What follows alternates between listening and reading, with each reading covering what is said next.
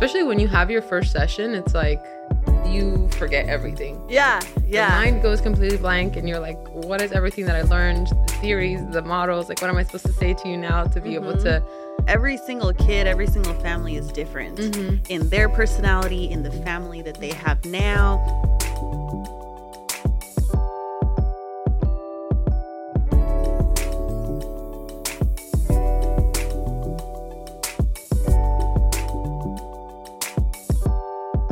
Hello, everyone. My name is Jasmine Naomi, and I'm your host here on the Solely Human podcast.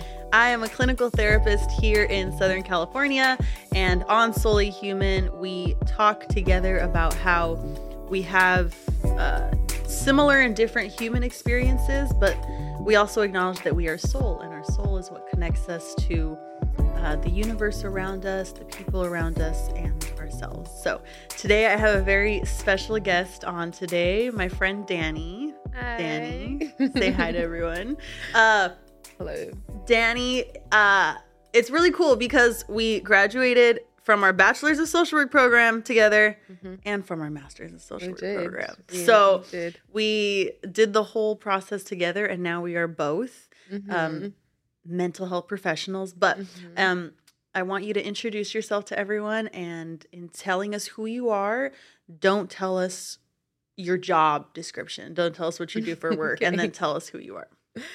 So, full name, Danjarel, but I go by Dany for short. I've actually known Jasmine for quite some time now, 10 years in 2 years, so 8 years now, which... That's a trip. That's a long time. I've never heard the numbers put like that. So long time. Wild. So, such an honor to be here and to be part of everything that you're doing. I think it's a voice for a lot of people that might need to hear it, or people that might be going through different journeys, and... So good to be here. In short, how I consider it like a description of myself without my job title, correct? Who are you without using your job as a way to describe yourself? Okay. So who are you? Who is Dany? The biggest word that's like coming to my mind right now would have to be just extremely passionate.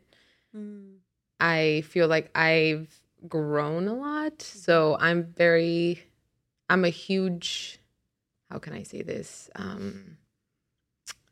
supporter of journey and growth throughout years. I don't even know how to say that in a way that makes sense. I think that works. Yeah. Supporter of like growth and individual journeys. I love dancing. I'm not a dancer, but I love dancing. But you love dancing. I do. It's something that I've been passionate about for a long time. Outside of that, I do love nature. I do love to go outside. I think that is the biggest thing that connects us to everyone and everything. And I love being there for family, friends, community. Okay. Small but long description.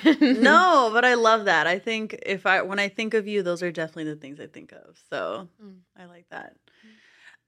Dany, I have had a lot of like healers come on here, in their different professions, but you are the first clinical therapist to come on. So wow. I know, isn't that cool? I did not know that. Yeah, you're the first therapist to come on. I've had a lot of friends come on, but they are healers in different ways. So haven't had a therapist come on here. So in conjunction with all those beautiful soul-filling things that you are, Dany is also a therapist. Yes. Let's go. Also a social worker that practices therapy. Yes. So I wanted you to come on because I feel like we learn a lot in school. We're taught a lot of things in school. And then you actually start working. It's like you thought you knew everything. You thought you were ready, and then you got here. So tell me, you've been working a little longer than I have. So you're going on 3.5-ish years, 4 years of like just post-school work.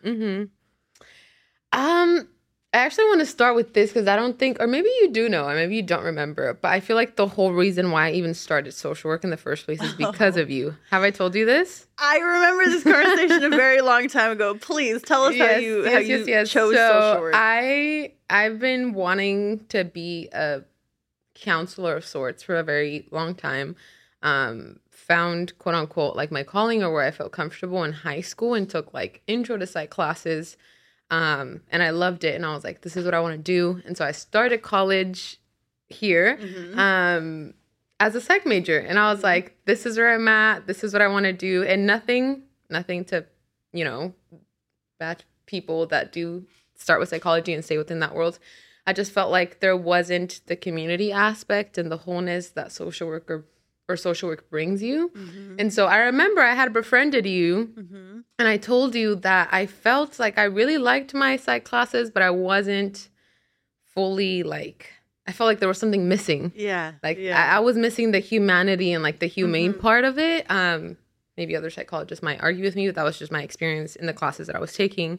Yeah. It was a lot about like understanding human behavior, but not really like fully connecting with it. And I felt like that was the biggest.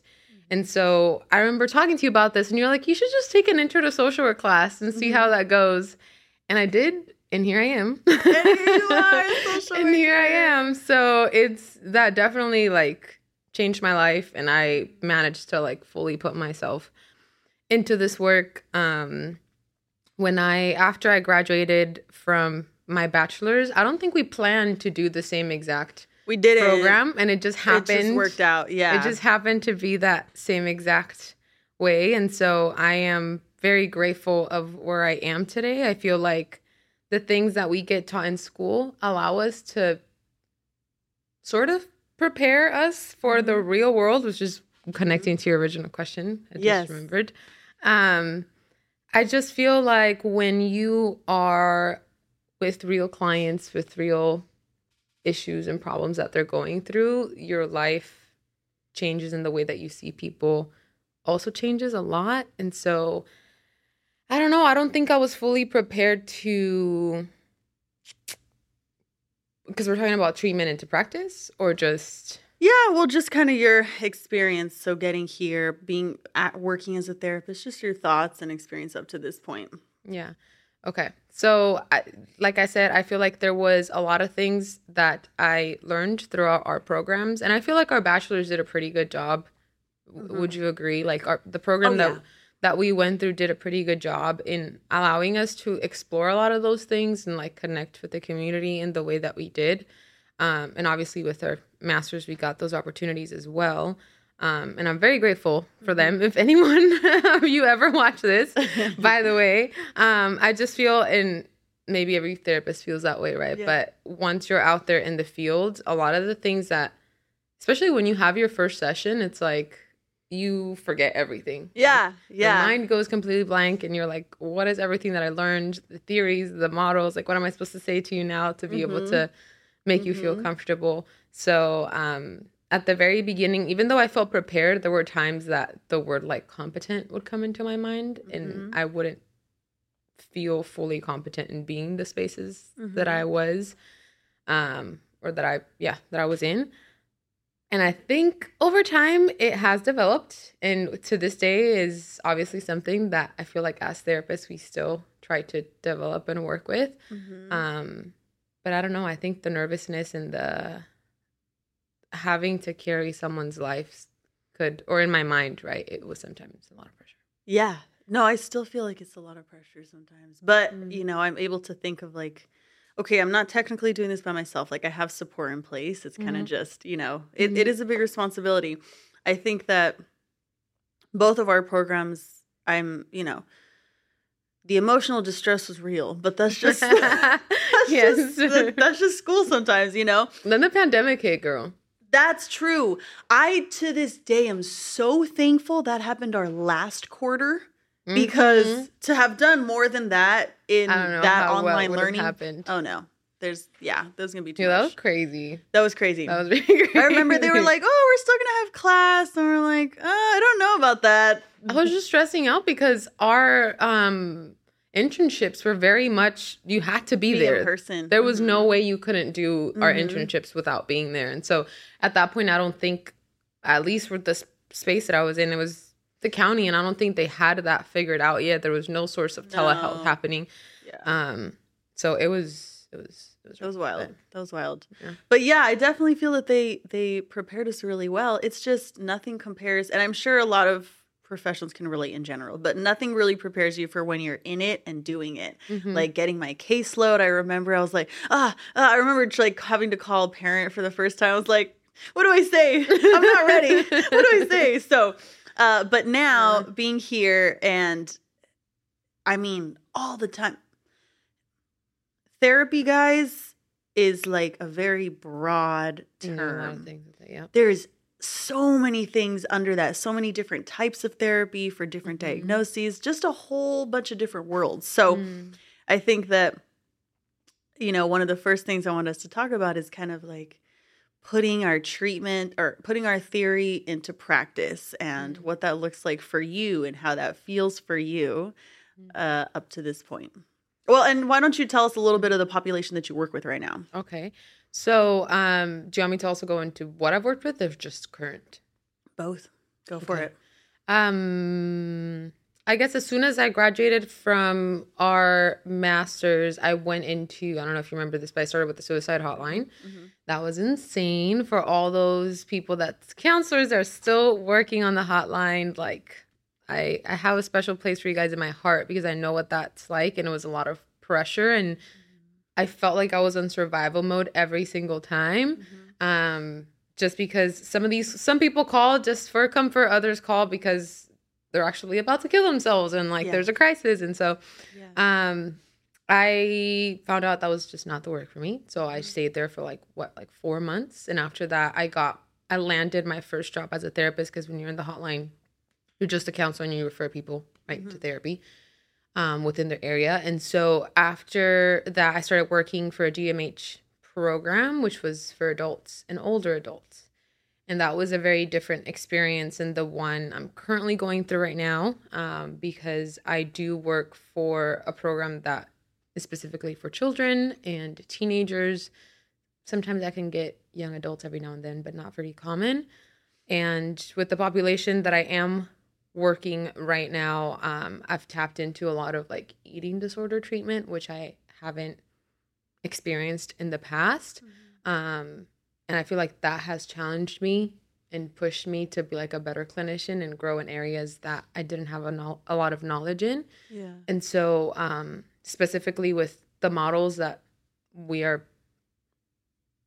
not suggested or advised to go through when we're treating these specific eating disorders. But I feel like when it came to treatment and to applying, there were a lot of humane aspects that we were taught in school that once we actually were out in the field, I don't think you're ever able to fully embrace those until you're right there in the moment, especially with kids. I don't know. The type of work that I do it's community based. So, you know, I go to home schools and stuff like that to provide services, which I think it's a very different dynamic than being in an office. They both have their pros and cons, right? And so right now, I think working with the families has been the biggest thing that I felt that has been such a difference from like reading it in a book. And I know all the things that I'm supposed to do with their kids and their families, but when it comes down to it, I feel like me connecting to my human side and really trying to, you know, empathize and put myself in their shoes has been my biggest, or would be my biggest advice to anyone out in the field, besides all the treatment modalities and family systems and CBT or any other things that you've been trained in, because at the end of the day, that's really what they're yearning and looking for, that like human connection and trying to sort out trauma or past events. But yeah, it's been a whirlwind of difference. I think the cool thing about social work that I love and, you know, constantly get to utilize is just kind of what you mentioned, like the humane aspect of it. We're just considering a bunch of different things. So it's like, yeah, we can learn all these things and we can read these things, but every single kid, every single family is different in their personality, in the family that they have now, in their background, it's just so cool. No one is ever the same. And so I think it's really special because at least the kids at the group home, they all have their kids, yeah. Yes, I also work with kids. The kids at the group home, they just all have their own little personalities. And so even though I have this modality of therapy, or I understand how to use this intervention, each kid is going to challenge me in a way where I'm going to have to use it differently each time. Yep. So it's like a puzzle. It's constantly changing. So it's fun, and it requires a lot of energy exertion, but I think it's really special. Yeah. And I think they review that or emphasize that when we're in school and you're learning. Like, yes, this is theory, but like individualize it to whoever the person is. I just feel we don't really know what that looks like. You can't, it's hard. You can't describe it. You just have to do it. You have to learn in it, through it. And work with different kinds of people and personalities to be able to say like, hey, this might actually work or might not work.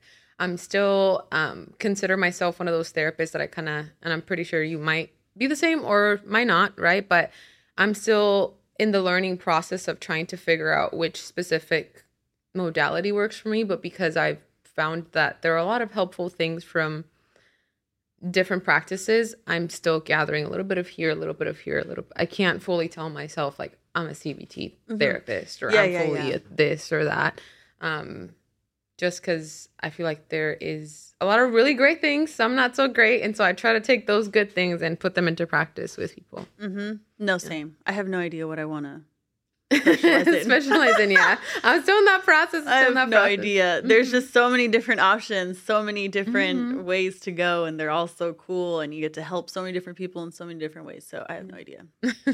What is something you, as a clinician, maybe encourage with your clients, previous or current clients, that you don't do or are still trying to do for yourself? This question always gets me because I feel like I get this all the time.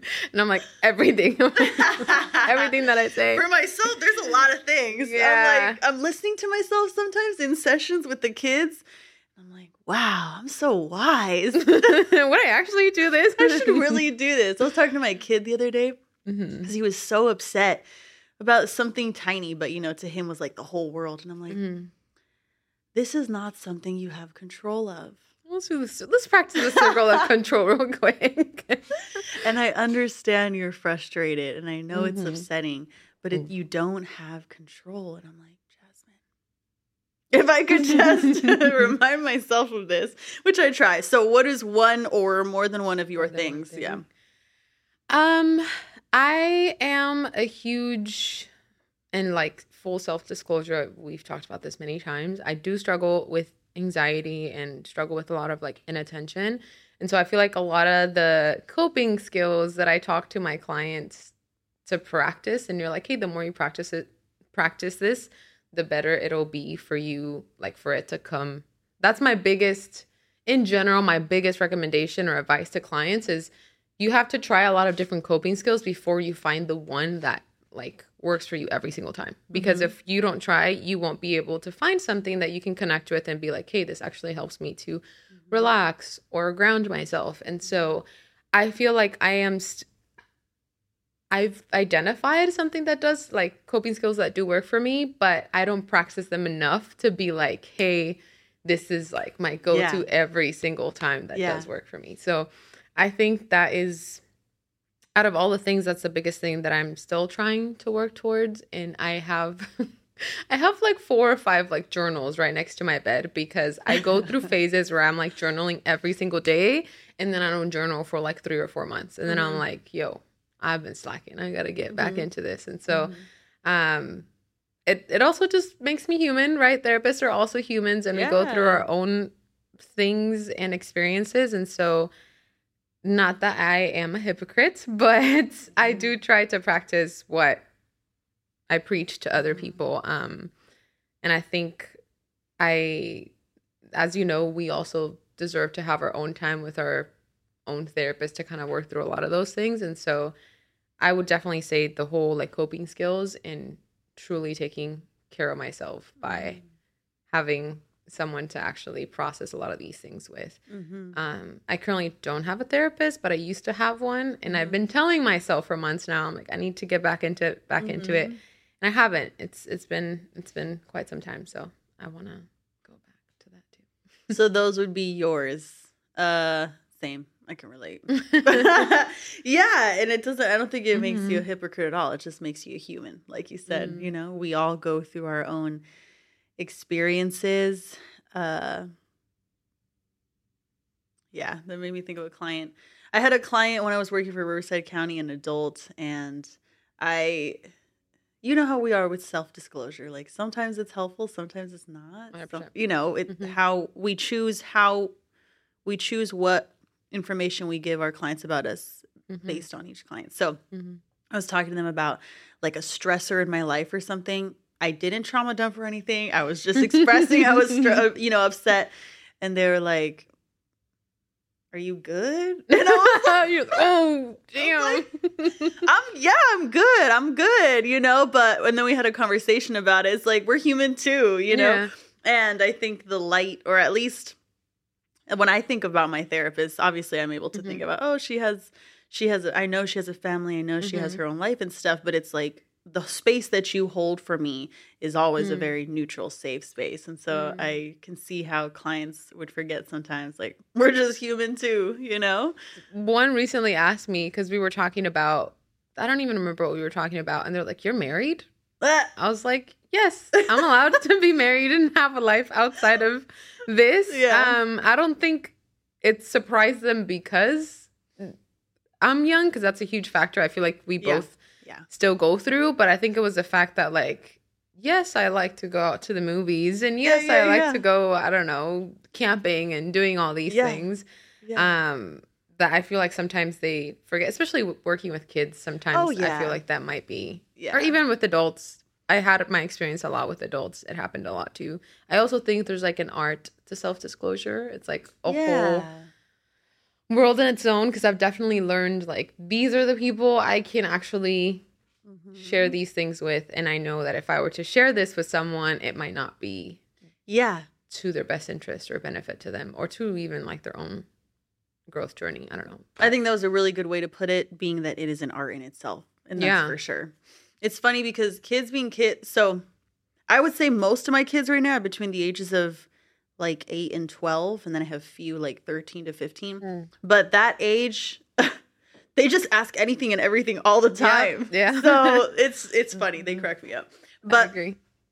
In talking about how we as therapists ourselves are also human, and we also go through seasons, and sometimes we know how to take care of ourselves and we don't do those things, and we kind of just navigate as everyone is going through different things in our lives. So how would you say up to this point you have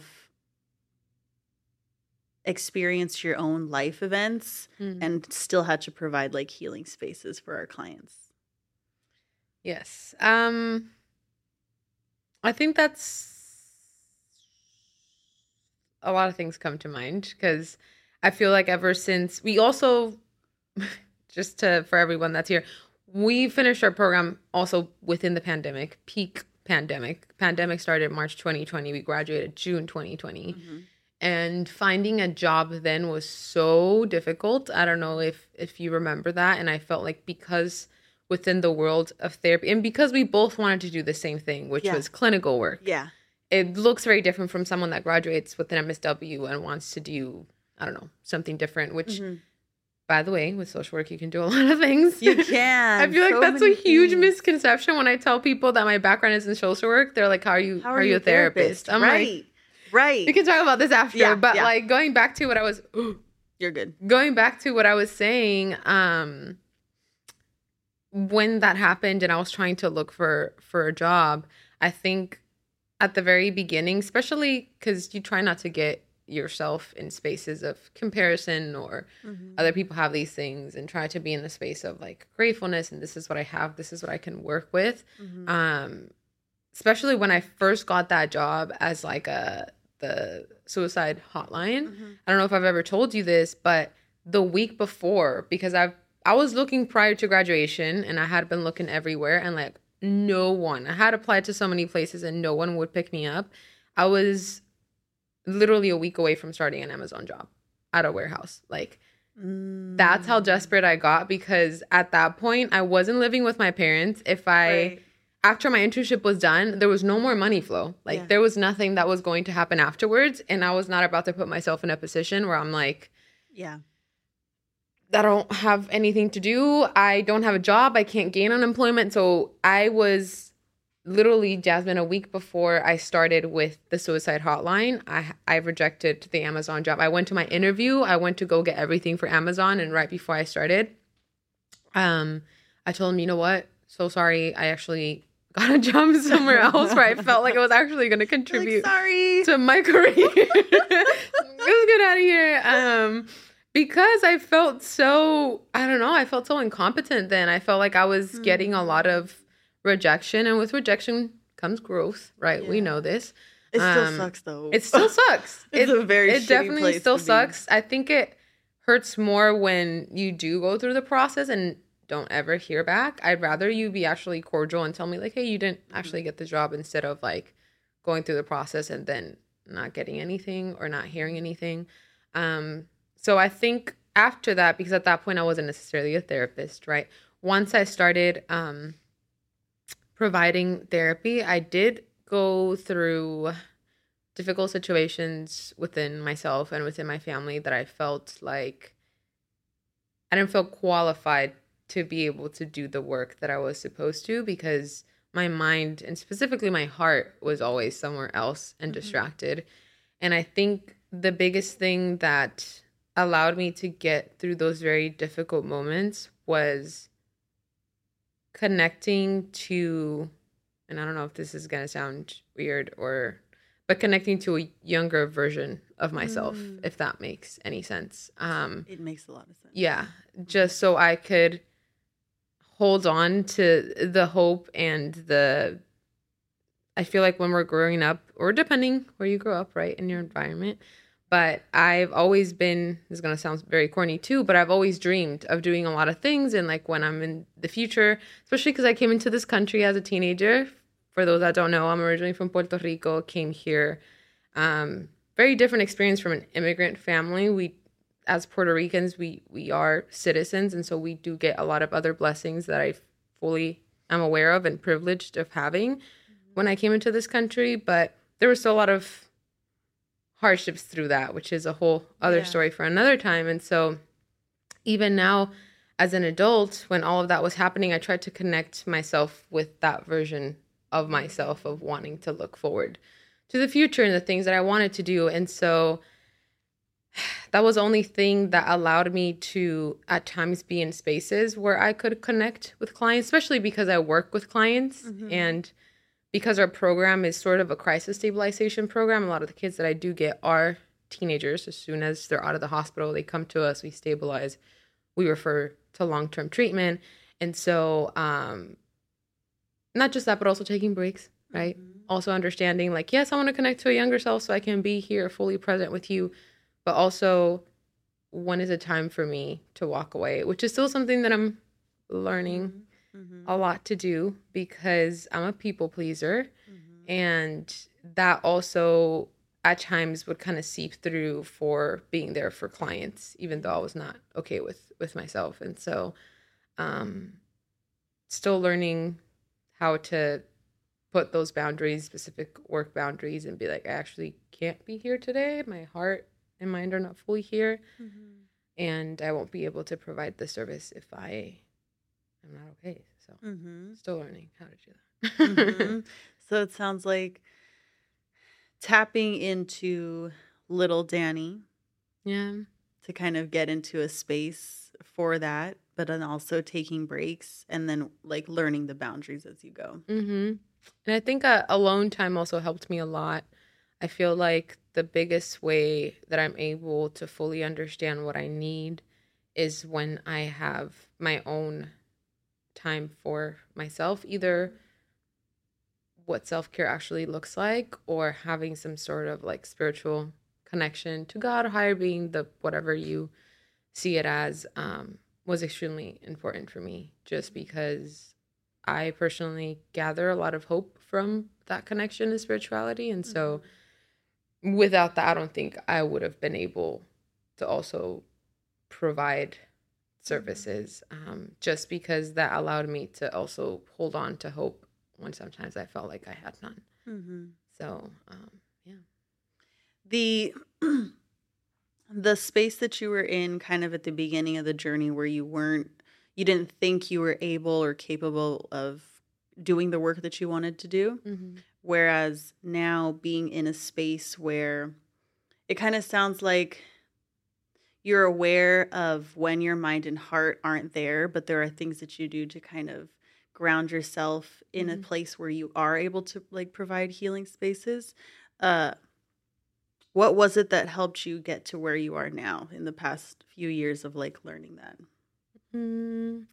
I think support from family and friends, and I have to also give a huge shout out to my now husband, Daniel. But then, like throughout the process, when I was going through that stuff, he went from being like my boyfriend to getting engaged into us now being married.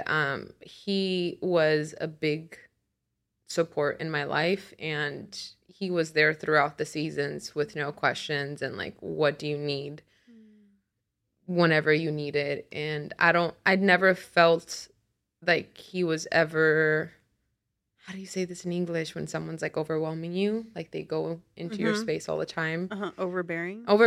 Thank you so much. In my mind, I'm like, abacorándome, but I don't know how to say that. I don't know how to say that.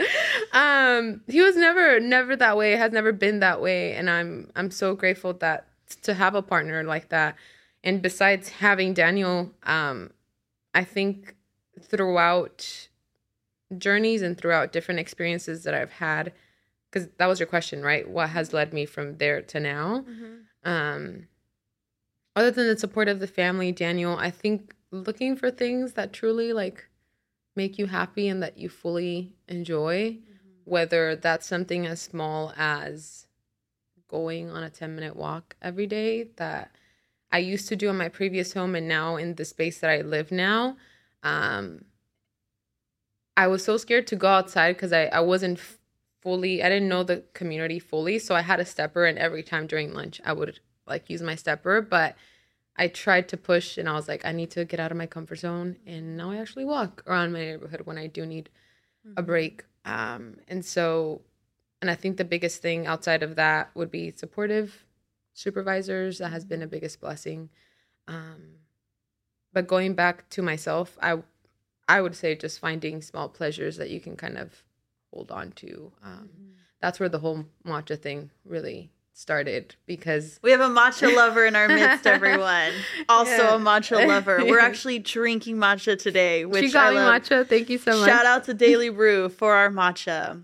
My favorite matcha in the IE. So first time trying it, and it's actually pretty bomb. Yay. So thank you so much. I'm glad you like it. Yeah, that's actually where this whole thing started, and it was the one thing that I felt like I had for myself that I kept looking forward to actually consuming. And people have asked me like, why do you just save it for Wednesday? Why don't you have other days where you also like drink it? And I do. It's just, I don't know, Wednesday is the one day of the week where it's like hump day, and looking forward to this, whether I buy it or I make it at home. Just little joys here and there that I feel like I am able to hold on to continue going. It's funny that you talked a little bit of like the inner child. I think it's like inner child healing stuff, you know, because it's like we have these different versions of ourselves, and at different times we needed different things, and sometimes at those times we didn't get certain things. And so as adults, that inner child healing, you feel it. And I think with working with kids, they drive me crazy. They drive me crazy. And I think with the kids, they will push me to my limit. And the growth there is real, because then when I do the same thing every single weekend and I work with them and we do the same things, it can get very discouraging. It can get very tiring. But when I am like pushed to the max with my kid, either because they're literally talking crazy or behaviorally they're just like, you know, really having a rough weekend, sometimes I'll think to myself at their age, and that will help. That Yes. usually helps me. Yes. So I'm like, okay, Jasmine, Mm-hmm. if I was 9 years old right now, what is it why would I be doing that? Or it kind of just gives me like some context, and it refuels some of the empathy that I feel like I lack sometimes. And then I feel like a bad person for lacking empathy. Like when I get to the point where I'm pushed to the limit and I'm like, really feel like I do not care. And then I'm like, I'm a horrible person for not caring. You're not. I know, girl. but that's Not. real. That feeling is real, you know? Mm-hmm. So it kind of, I feel like, restores some of the empathy there to kind of just tap into my inner child and remember, you know, I'm a kid and, you know, such and such. So I was talking with my supervisor about that a couple months ago. So I like that you brought it up. Yeah, I feel like, and I don't know if we've talked about this, maybe we haven't. Recently, I've discovered in books that I've read, I feel like a lot of the inner child work, I at least like to do 1 or 2 exercises without treatment because I've found it so healing. And whenever because everyone does have that inner child and they were hurt as a child. I feel like everyone does have a story, whether it's big or small, that we're still trying to get over or like still trying to heal. Or a lot of the things that we do is because that one time I couldn't be able to do this or they didn't provide this. And so I feel like a lot of our work, whether you see it that way or not, you're trying to provide comfort and support to that little person because we're all children. Yeah. Like when you fully think about it, we're adults, obviously, but a lot of the things the way that we act and the way that we feel and the way that we communicate with other people is still very tied to the way that we grew up and the things that we experience. And so tapping into that, I feel like has allowed me and with the work that I've done with clients to really be able to like fully embrace themselves. And understanding too that we grow and the person that you were last year and I was last year was very different from the person that I am today. Right. And so understanding that because 10 years ago I made a terrible mistake doesn't mean that you're still that same person that made that mistake 10 years ago or even a year ago. Yeah. Right. So yes. And I think that is something that's huge when working with kids because as adults, we make mistakes too, and we learn from those mistakes. So I think that the staff that I see, well, and let me backtrack. I definitely think that one of the reason I enjoy working with kids, even when I feel like I'm losing it a little bit, is because I'm able to see when a kid is doing something but is really asking for something else.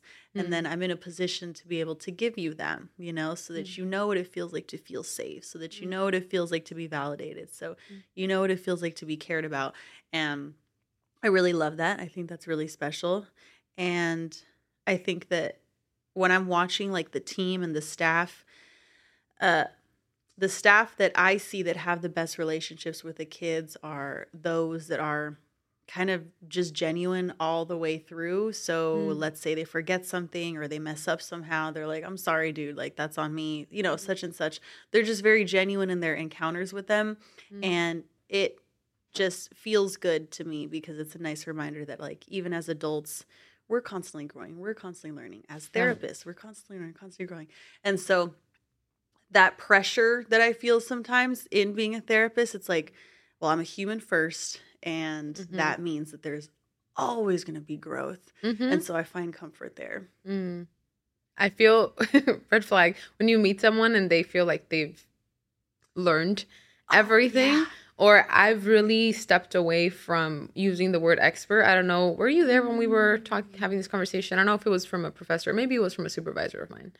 I don't remember who told me this. I remember it was in grad school and someone told me as soon as you call yourself an expert, you're done with learning. Who was the person that told us that? I don't know, but I tell my students all the time, become an expert at not being an expert. Yes. And that was because someone told me that. And I think we were either in the same room because I remember specifically learning this in Daphne or Becky. I don't know. Someone told me that one time, and that just literally shifted everything because I feel like in our field, we hear a lot of like, this person's an expert in this or an expert in this, an expert in that. And so I've never wanted to step away from that role or that description of myself, more like, how do I word this? I've never wanted to not be that until I heard that. And I was like, oh my God, you're totally right. Once I'm an expert, I feel like that fountain of knowledge just kind of gets shut off because you're like, I've learned it. I'm at the point where I've learned everything that I need to learn, and this makes me an expert, and I'm done. Yeah. So, and in reality, 100%. Like, you're so far from it. Like 100%. How you can't. You're always going to be learning, especially when you're working with humans. You know, it's like everyone is going to be different, and so that's funny. That's going to bother me. That's okay. That's okay. I have a quick question because we did talk about me, but I'm actually curious. What was or what is the one thing that you felt that has helped you when you've been in moments of extreme difficulty, sadness, when I'm roughing it out, and you've had to show up the next day and be like, yeah, I've done that. I'm sure you've done it on the way to work too. I'm like in the car in the parking lot before a session. Yeah, I've had a lot of moments like that. Well, I mean, I think one of the biggest things just even in the past few years is like whatever I'm in to like be in it. I was avoidant for a really long time. So I was like, I'm fine. You know, I'm actually really not fine. So definitely like being in it. I think my spirituality also has been like really big. And when that wasn't there, or I thought it wasn't there, taking time to be outside, because even that is like a big part of my spirituality. So when I thought I didn't have like faith or I was disconnected, even being outside is kind of what would like replenish me. But I think what's helped more in the past like couple of years is how I talk to myself. That makes a big difference. Like how I speak to myself when I'm going through it. Being nice to myself and literally being like, all right, Jasmine, you're having a really rough day, but this is just one day and it's okay. You can be sad. Just being patient with myself and being nice to myself, because there's always like days where you just don't want to go to work, you know, and because whatever you're going through, it's like feels really heavy that day. So I think that's what's done it. Are there any words that feel like hugs? Words that feel like hugs? That's a good question. Words that feel like hugs. Like a warm embrace. Yeah. Like every time you hear it, you're like, oh. Yes. Maybe not words like phrases. Yeah. That's what I meant. Words, sentences, paragraphs. Okay. You got this. It's going to be okay. You're still awesome. This is normal. Normalizing. I love that. Yes, this is normal.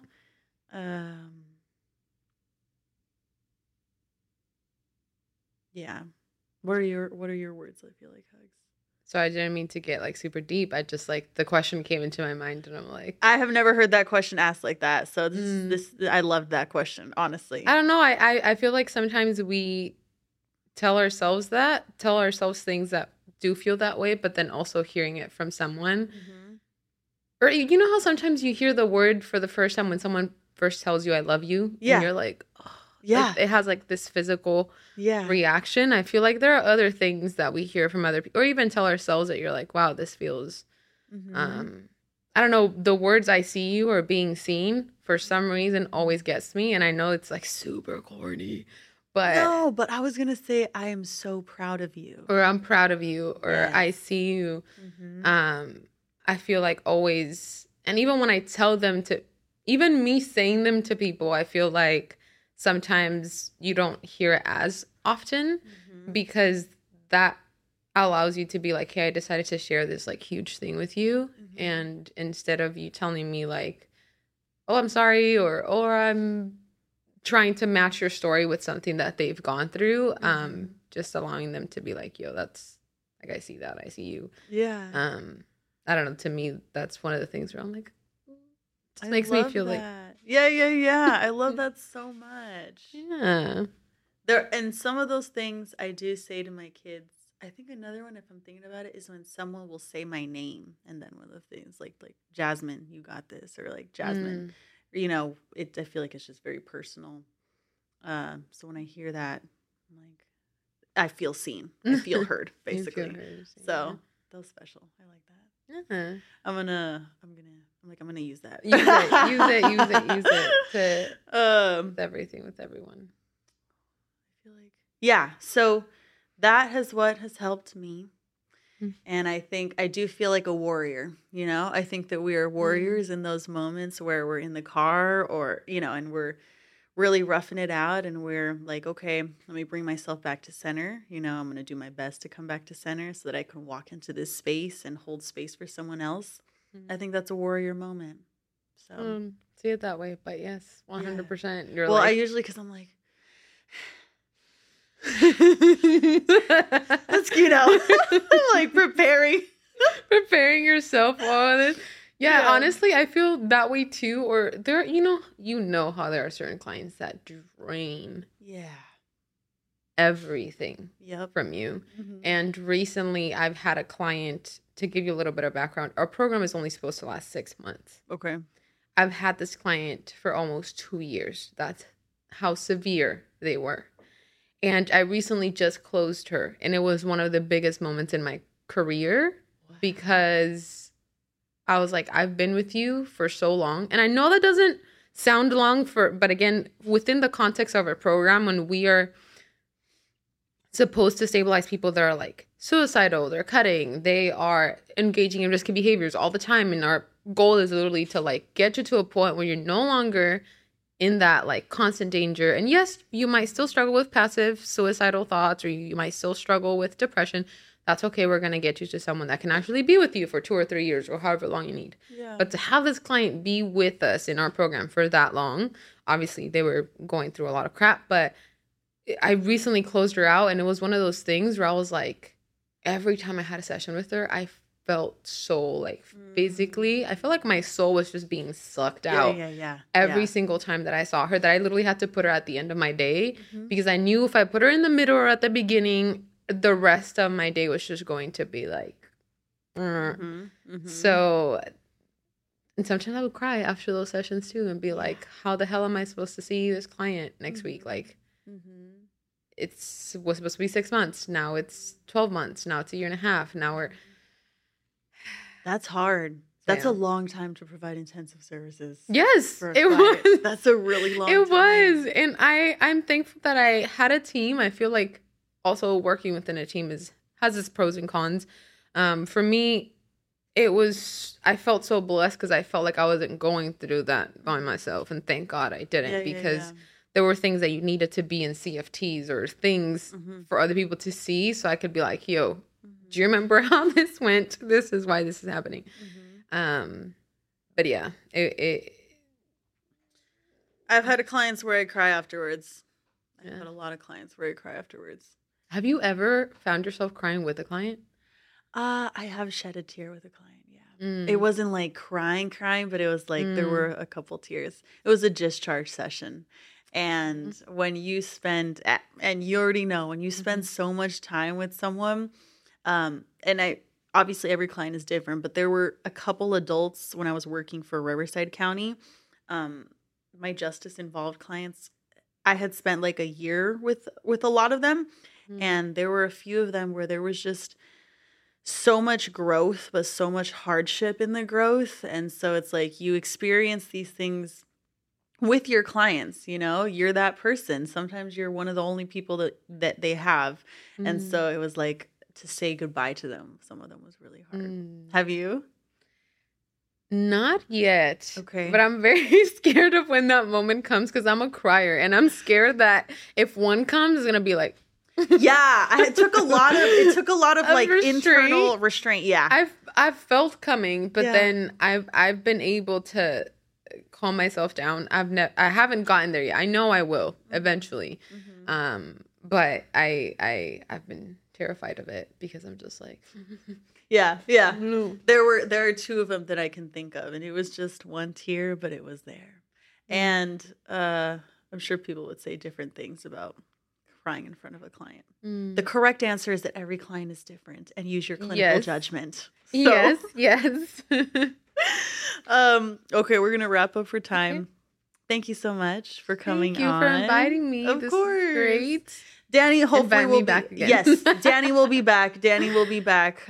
We can hit other topics. Yes, we could talk all day for a bunch of different things. So I'm so happy that you came. Thank you. Yes, Dany will be back, everyone. Don't worry. Solely Human, guys, releases every week on Fridays, and it's on Spotify, YouTube, and Apple Podcasts. So tune in, audio, visual, either or both. But as you go into your day or your weekend, your week, please practice empathy with yourself the same way that you would practice empathy with someone that you love. Sometimes it's easy for us to give the people we love kindness, patience, empathy, and then it's hard for us to give to ourselves. So give yourself grace this week. And I always forget something. I've thought about writing it down on a sticky note, but it's so not cool. It can't be if you have it. True. I'm gonna just laminate the sticky note. Laminate the sticky note. They'll know. Oh! Like and subscribe to the video. Yes, like and subscribe the video, follow. And that's it. We'll see you guys next time. Peace. Bye.